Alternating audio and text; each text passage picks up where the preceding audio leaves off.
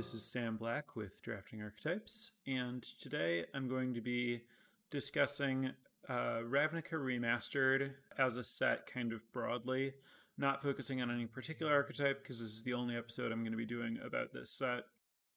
As always, the notes are available to follow along at patreon.com/draftingarchetypes. It's a weird set. I'm not exactly sure what its design goals are exactly.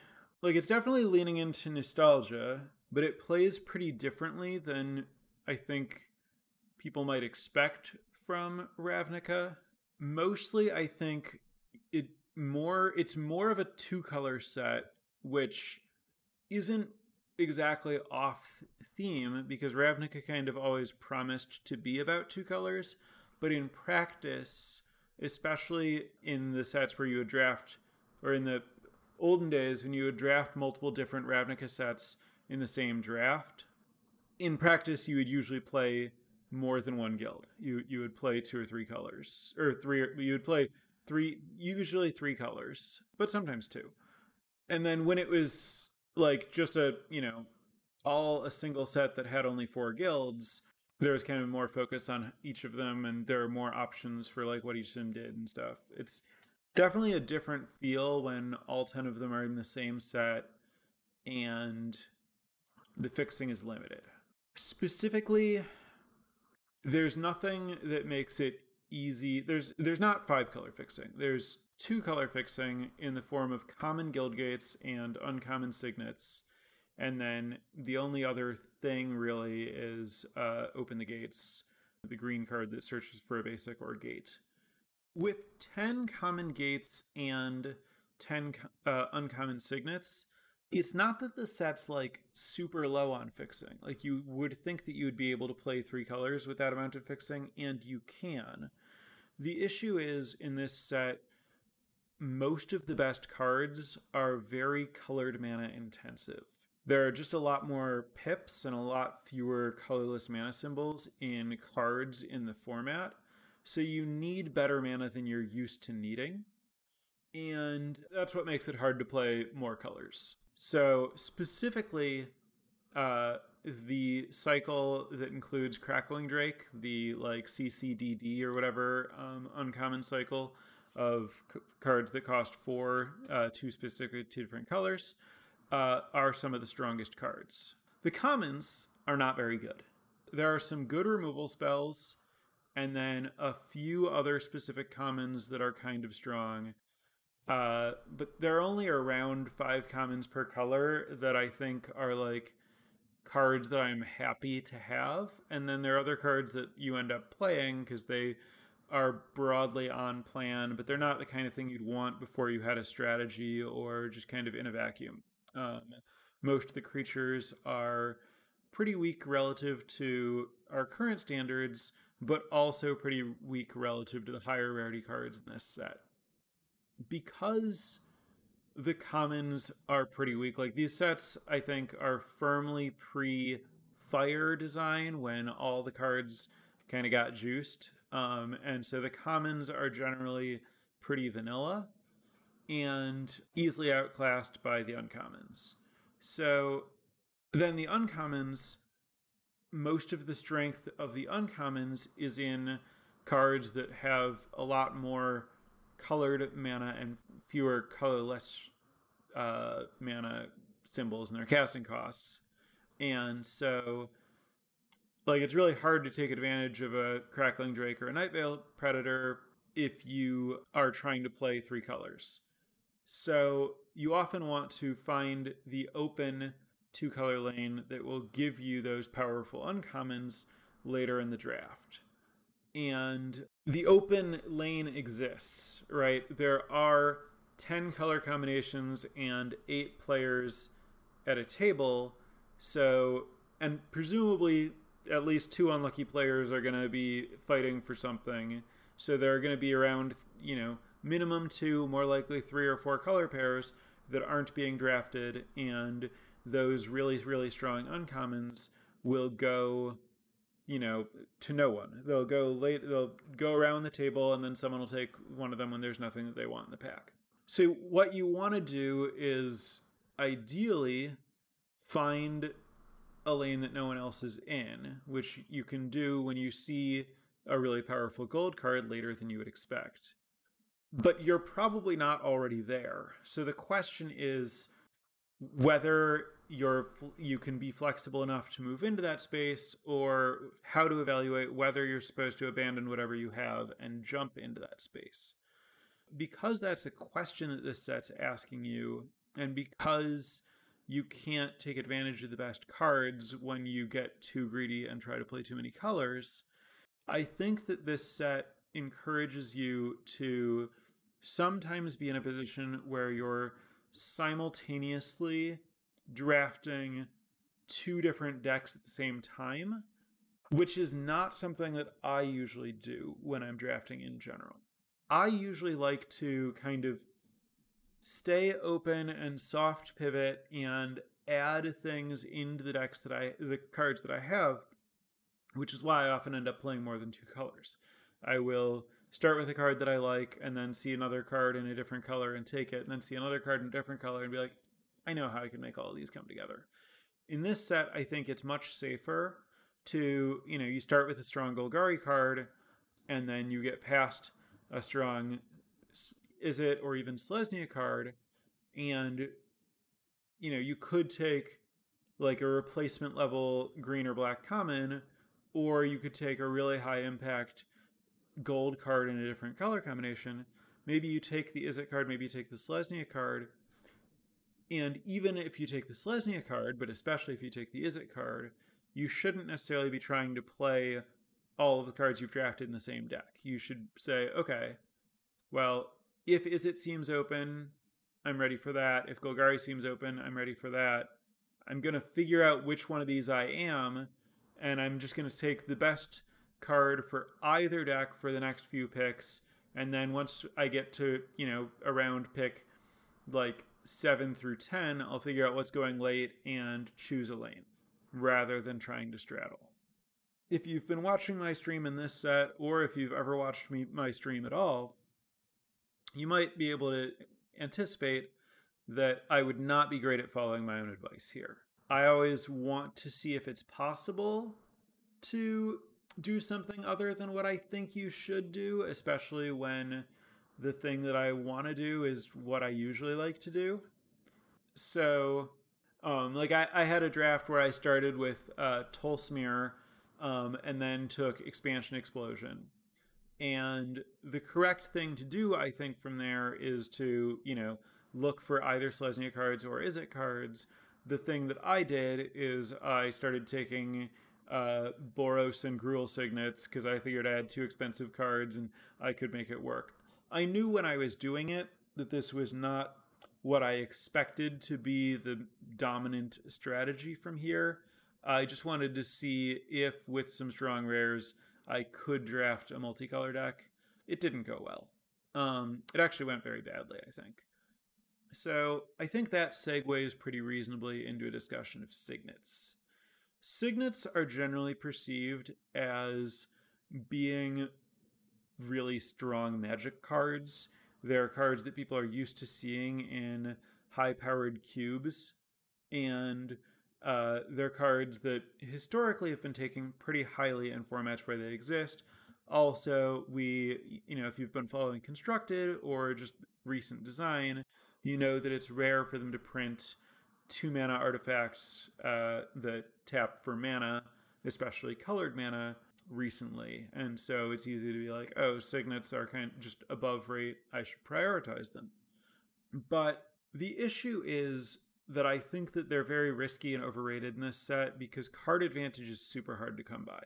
You basically can't get cards that, there's compulsive research at common, and that's it. You don't really have other card draw spells. You have a couple of 2-mana cantrips.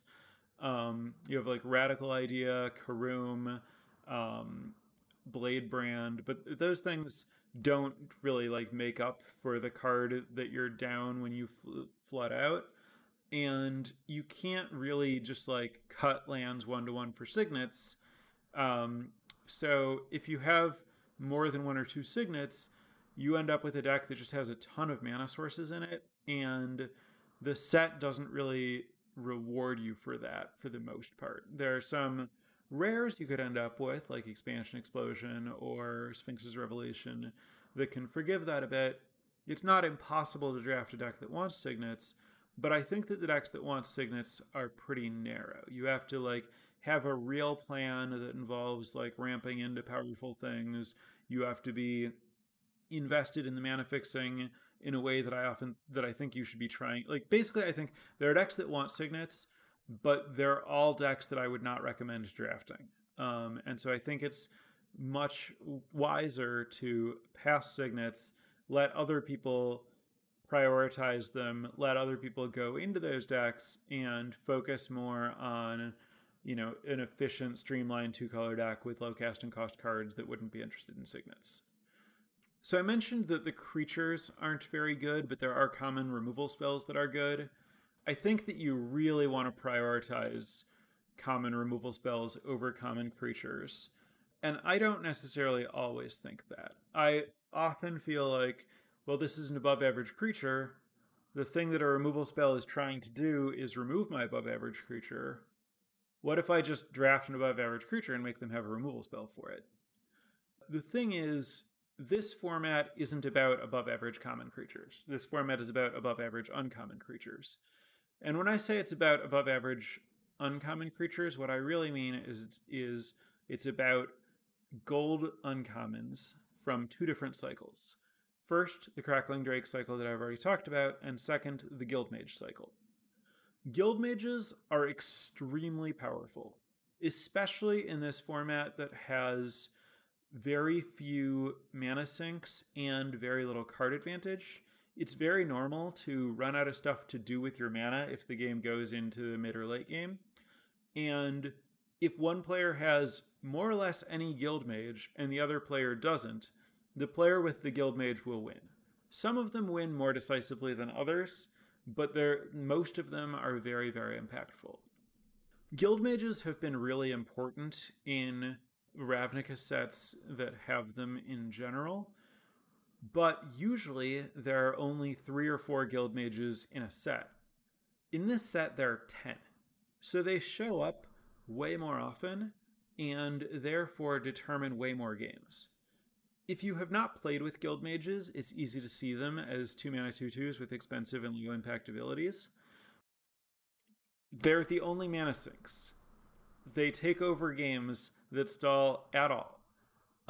Their abilities usually make the game go longer because they make it difficult for your opponent to end the game, and they're just really, really good. So you want to take commons that can kill Guildmages over commons that can't kill Guildmages, with very few exceptions. Like, the Guildmages are extremely oppressive. They are, to me, the defining cards of this format. Therefore, respect them highly, both in terms of drafting to be able to play them and activate them, and also draft to be able to remove them. Really can't overstate the impact of Guildmages. Where signets are overrated, Guildmages are almost certainly underrated, despite the fact that everyone who's played any Ravnica set before knows how good they are. Guildmages are also the best, possibly only... Like, Guildmages are the reason to splash. You will often have, like, a 2-color Guildmage that is half in your 2-color deck. Like, you'll draft Golgari and you'll have a Selesnya Guildmage, and you'll play the Selesnya Guildmage because it's castable and good to activate the green ability. But then, because you have it, you would like to have a couple of Guild Gates that give you white mana, or maybe play a Plains or something like that, so that you can activate the other ability at relatively low cost. I think the primary reason to splash a color, again, just to reiterate, is to be able to activate an off-color or a half-on-color Guildmage.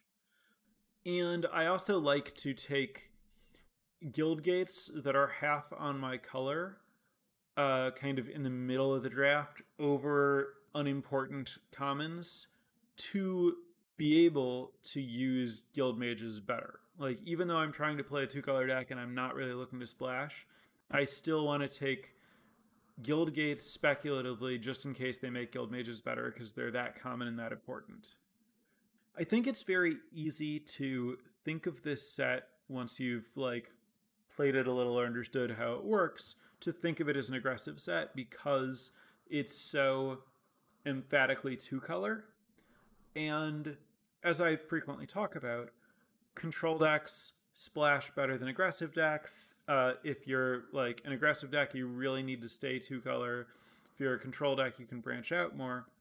When you're drafting, it feels like you're drafting an aggressive deck in terms of your ability to splash and your mana requirements, where you need to stay very focused and responsible.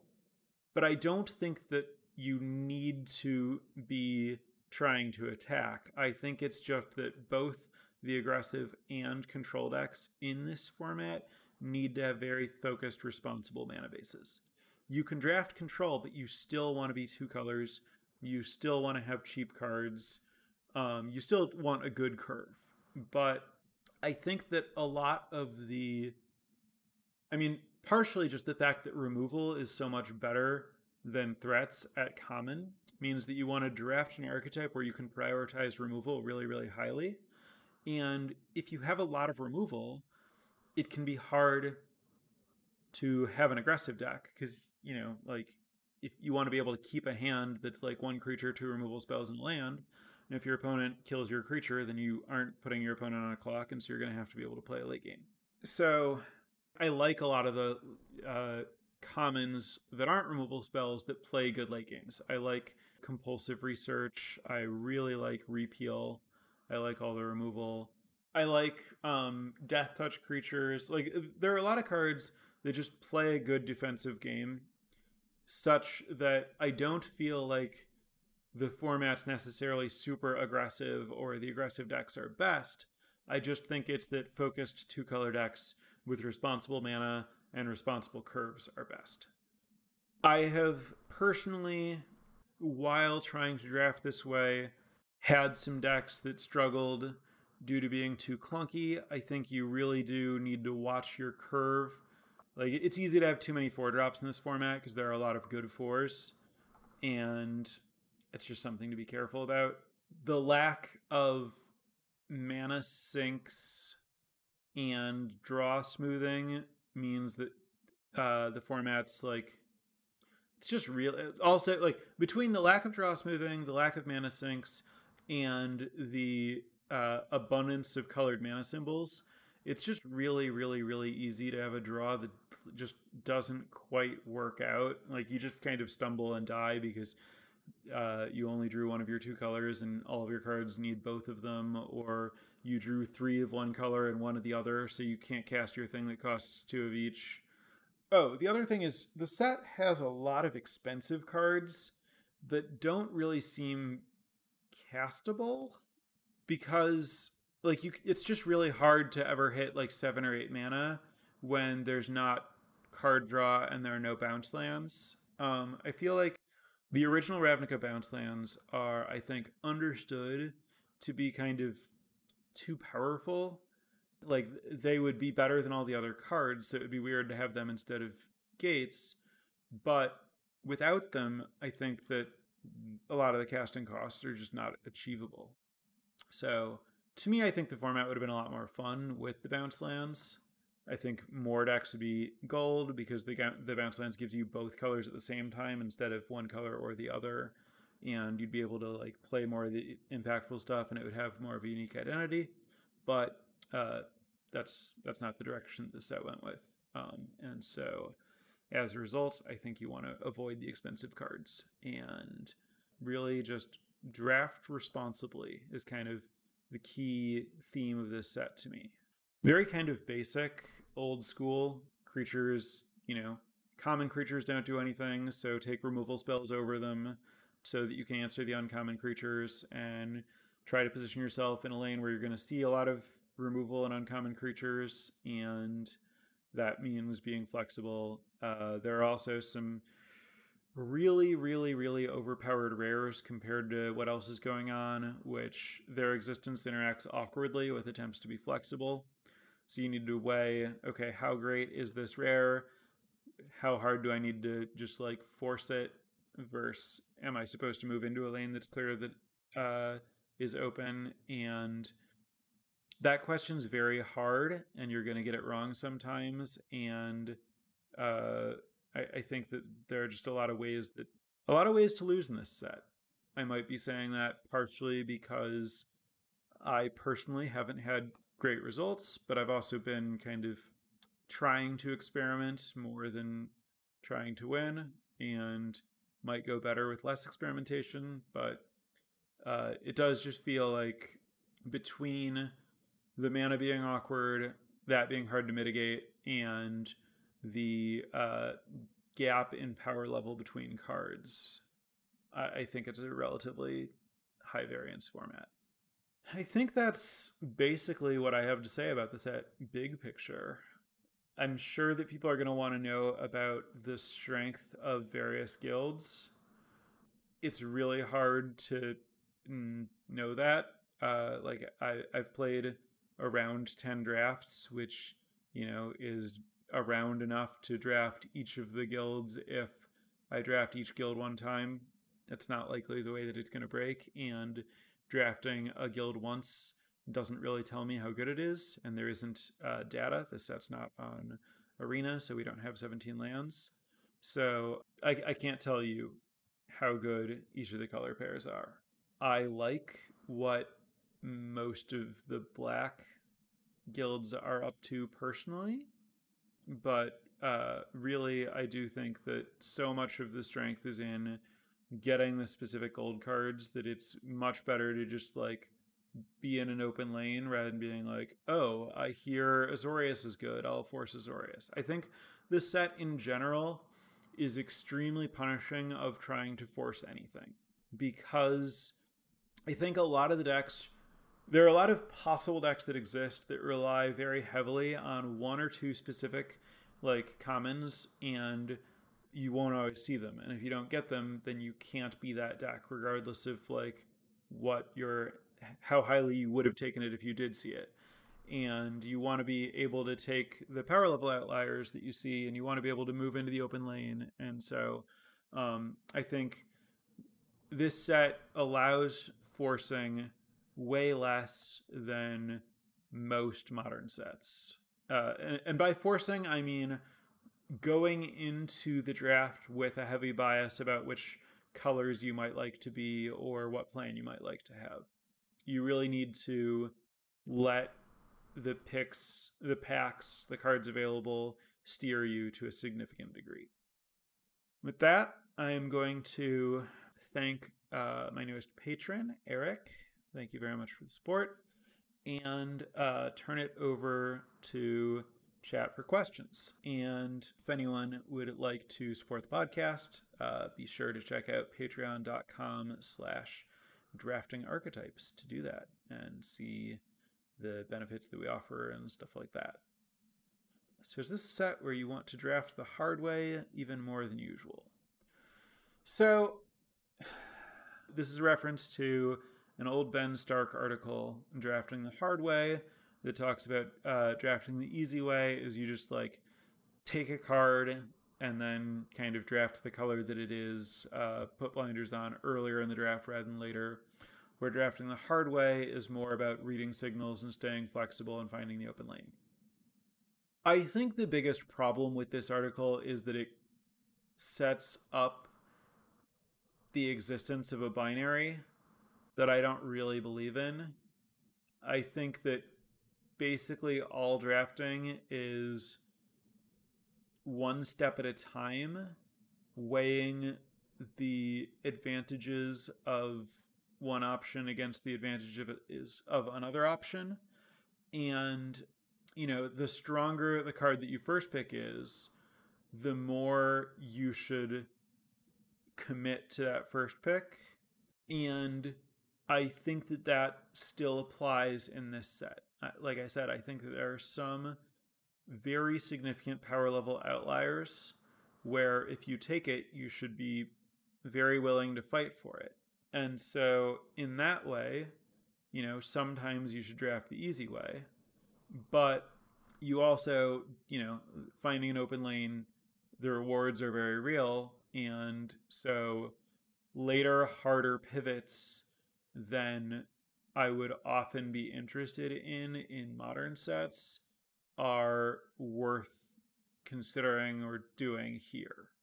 So, as far as viewing it more as a spectrum, thinking the easy way means you commit faster relative to the strength of your card than the hard way.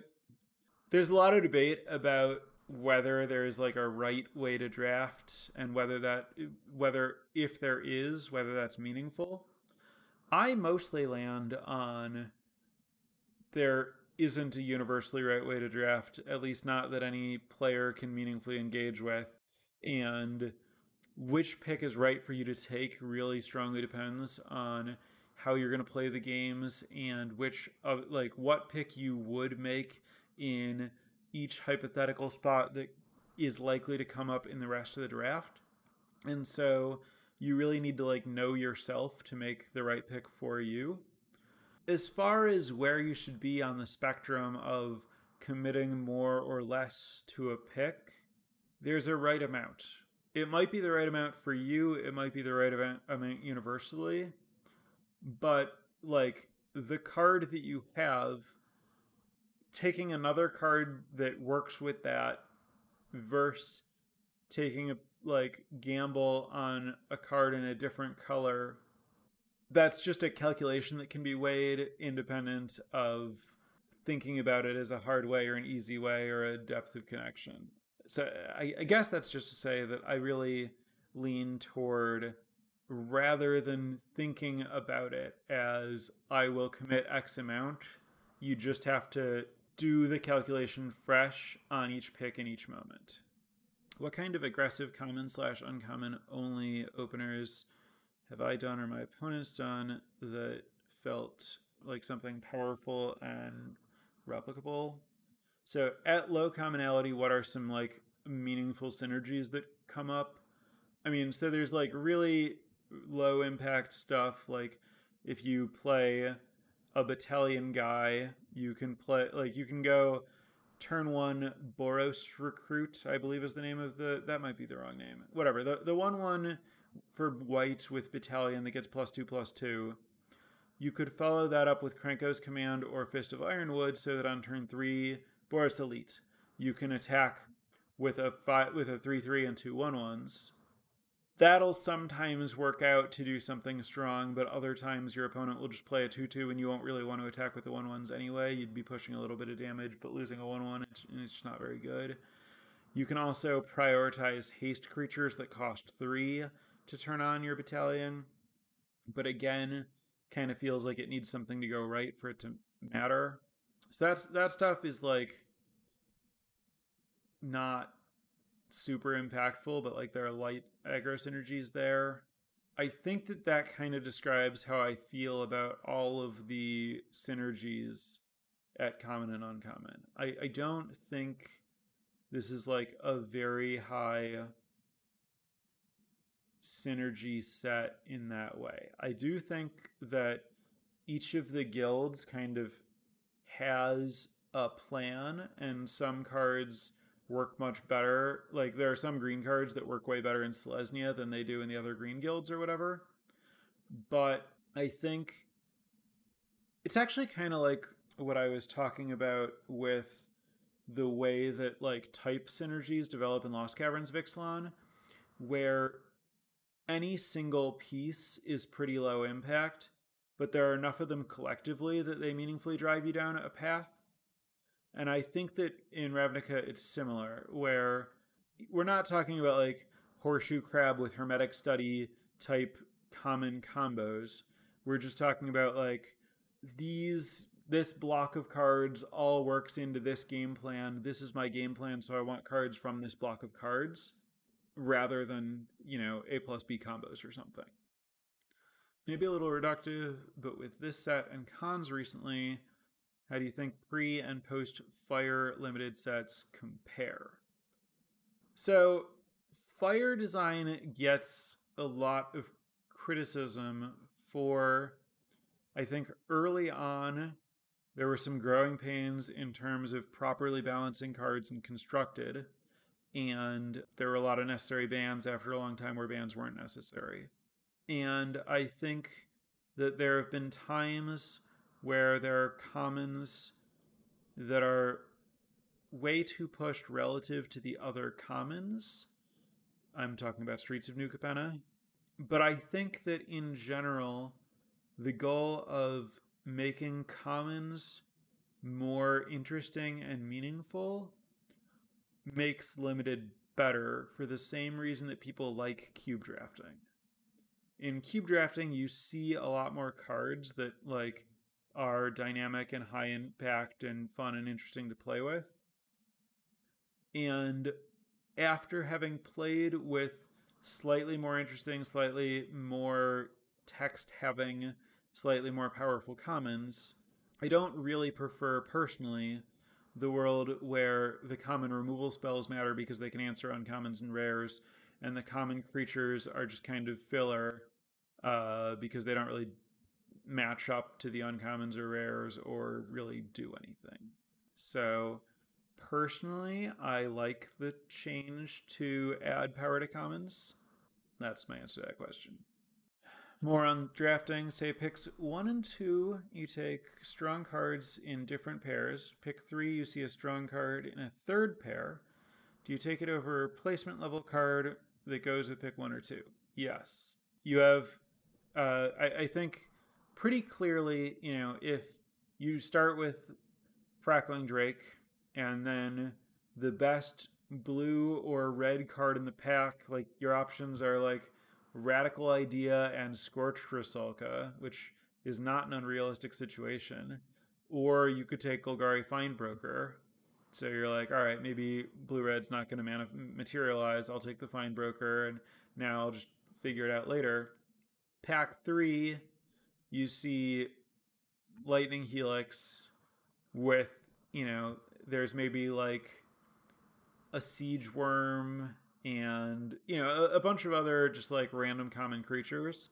I think it's very reasonable to take Lightning Helix there. And again, just like, despite the fact that the set has a lot of weak cards, because the set has a lot of weak cards, it is possible to be struggling for playables, especially to maybe like not have enough playables at the right points in the curve and end up with a clunky deck, something like that. But you still want to be really maximizing your chance of having exceptionally good cards. And so where you're only 2 picks in, you're not very committed to anything. You're not giving up a lot of picks by abandoning those 2 that you have. Taking a third shot to find another open lane, I think is better than taking a card with very low upside. Like at a certain point, you need to make a decision, and once you're like 5 picks into a direction, it's pretty hard to pivot into another lane entirely. So you don't want to like, if you ask the same question but it's pick 6, my answer would be pretty different. I think what I haven't talked about enough actually is that I think you want to try pretty strongly to draft monocolor where possible, even if you start with a gold card. So you might start with like the green, white uncommon. And then second pick, you're looking for a strong green card or a strong white card or a strong green white card. You take a strong white card. Third pick, I'm considerably more interested in taking another strong white card than a green card, even though I have 2 picks in green-white and I'd like to be green-white. I'm willing to give up a small amount of power to take a white card over a green card so that halfway through the pack, I maybe have a lot of white cards and a green-white gold card. But now if I find a white gold card that's any other color, I can shift into that and still get to use all those white cards I took, so I don't need to abandon as much stuff, and I'm more flexible later to a wider range of open lanes. So I think there's a lot of flexibility available if you can draft around one color, and then, there's a good chance that one green lane will be open. And if you can take mono green, you can just find that open lane and still get to use all the cards you had, rather than, if you'd been drafting Selesnya and then you find out that like Gruul was open and you have to abandon too many white cards or your gold cards or something like that. That makes you wonder, are there many secret gold cards in the set? I think that there are cards that strongly prefer some guilds to other guilds, like Fist of Ironwood and Krenko's Command. These cards that make 1/1s are a lot better if you have some reason to care about 1/1s. If you're convoking or mentoring or have battalion or have a way to sacrifice them. But there are a lot of different ways that you can do it. So it's almost more that there are some lanes that they happen to not work well in, rather than it only works well in this one lane. And I think that, if you have a bunch of green cards, you can kind of like take green cards that have green synergies and kind of be able to make that package work, whatever pair you end up in. In that example, do you try to find a Selesnya Guildgate or a different Guildgate more? I would always try to find a Guildgate that matches more of the cards that I already have. Even if I pivot out, it could still be helpful and like might let me use a card that I already had. And most likely I'm going to stay the colors that I am. And then because the color requirements are so hard, it might help meaningfully to be able to just fix in my 2-color deck. So I'm going to, put some weight in any Guildgate as a speculative pick, but I'm always going to prefer a Guildgate that matches more of the cards I already have to one that matches less. How do you think counterspells would do in this set? Weaker commons and really impactful rares make me think they'd play better than in sets where you could get run over if you missed a few early drops. I do think you can get run over if you've missed a few early drops, but I also think that the counterspells are reasonable. Remands felt pretty good. I had a deck with a lot of Sinister Sabotages that was pretty cool, but needed a few more ways to impact the board. Quench has been solid, even if it's a card that I personally don't like. I mean, it's been reasonable against, like, my opponents have countered my spells, and it has been bad for me. I don't know how often my opponents have had Quenches that they couldn't use because they go dead late, but I do think, counter spells are totally reasonable in this set.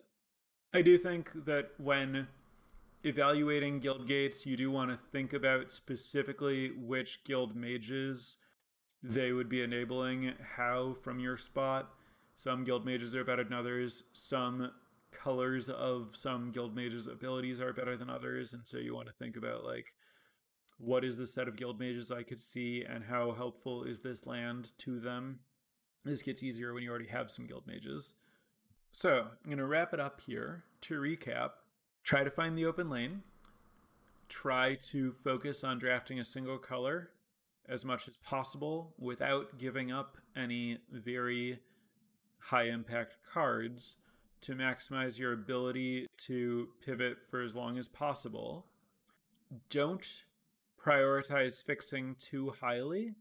Prioritize having a mana base that doesn't need much fixing more highly. Do take and draft around guild mages as much as possible. Do very highly prioritize removal spells, especially removal spells that will allow you to answer guild mages. And good luck navigating how much to commit to gold rares or other like gold cards that you take early when it's not clear that the color combination's open. It's a very hard question to solve. Do try to make sure that you have a pretty good curve. Also, while I like decks that have good late games and I like the defensive options that are available, I think that there's a lot of equity available from punishing people who stumble in this format. So it is nice to draft decks that can have aggressive starts when appropriate. Because like some stumbling does happen, your opponents are going to have some bad draws, and being able to capitalize on that's really valuable. I think that's most of what I have to say about this set. So thanks everyone for listening, and next week I will be back with a first look at MKM Murder at Murder something Karlov Manor. Anyway, looking forward to it. So thanks for listening, and I will be back next week. All right, bye for now. Prepare for light speed.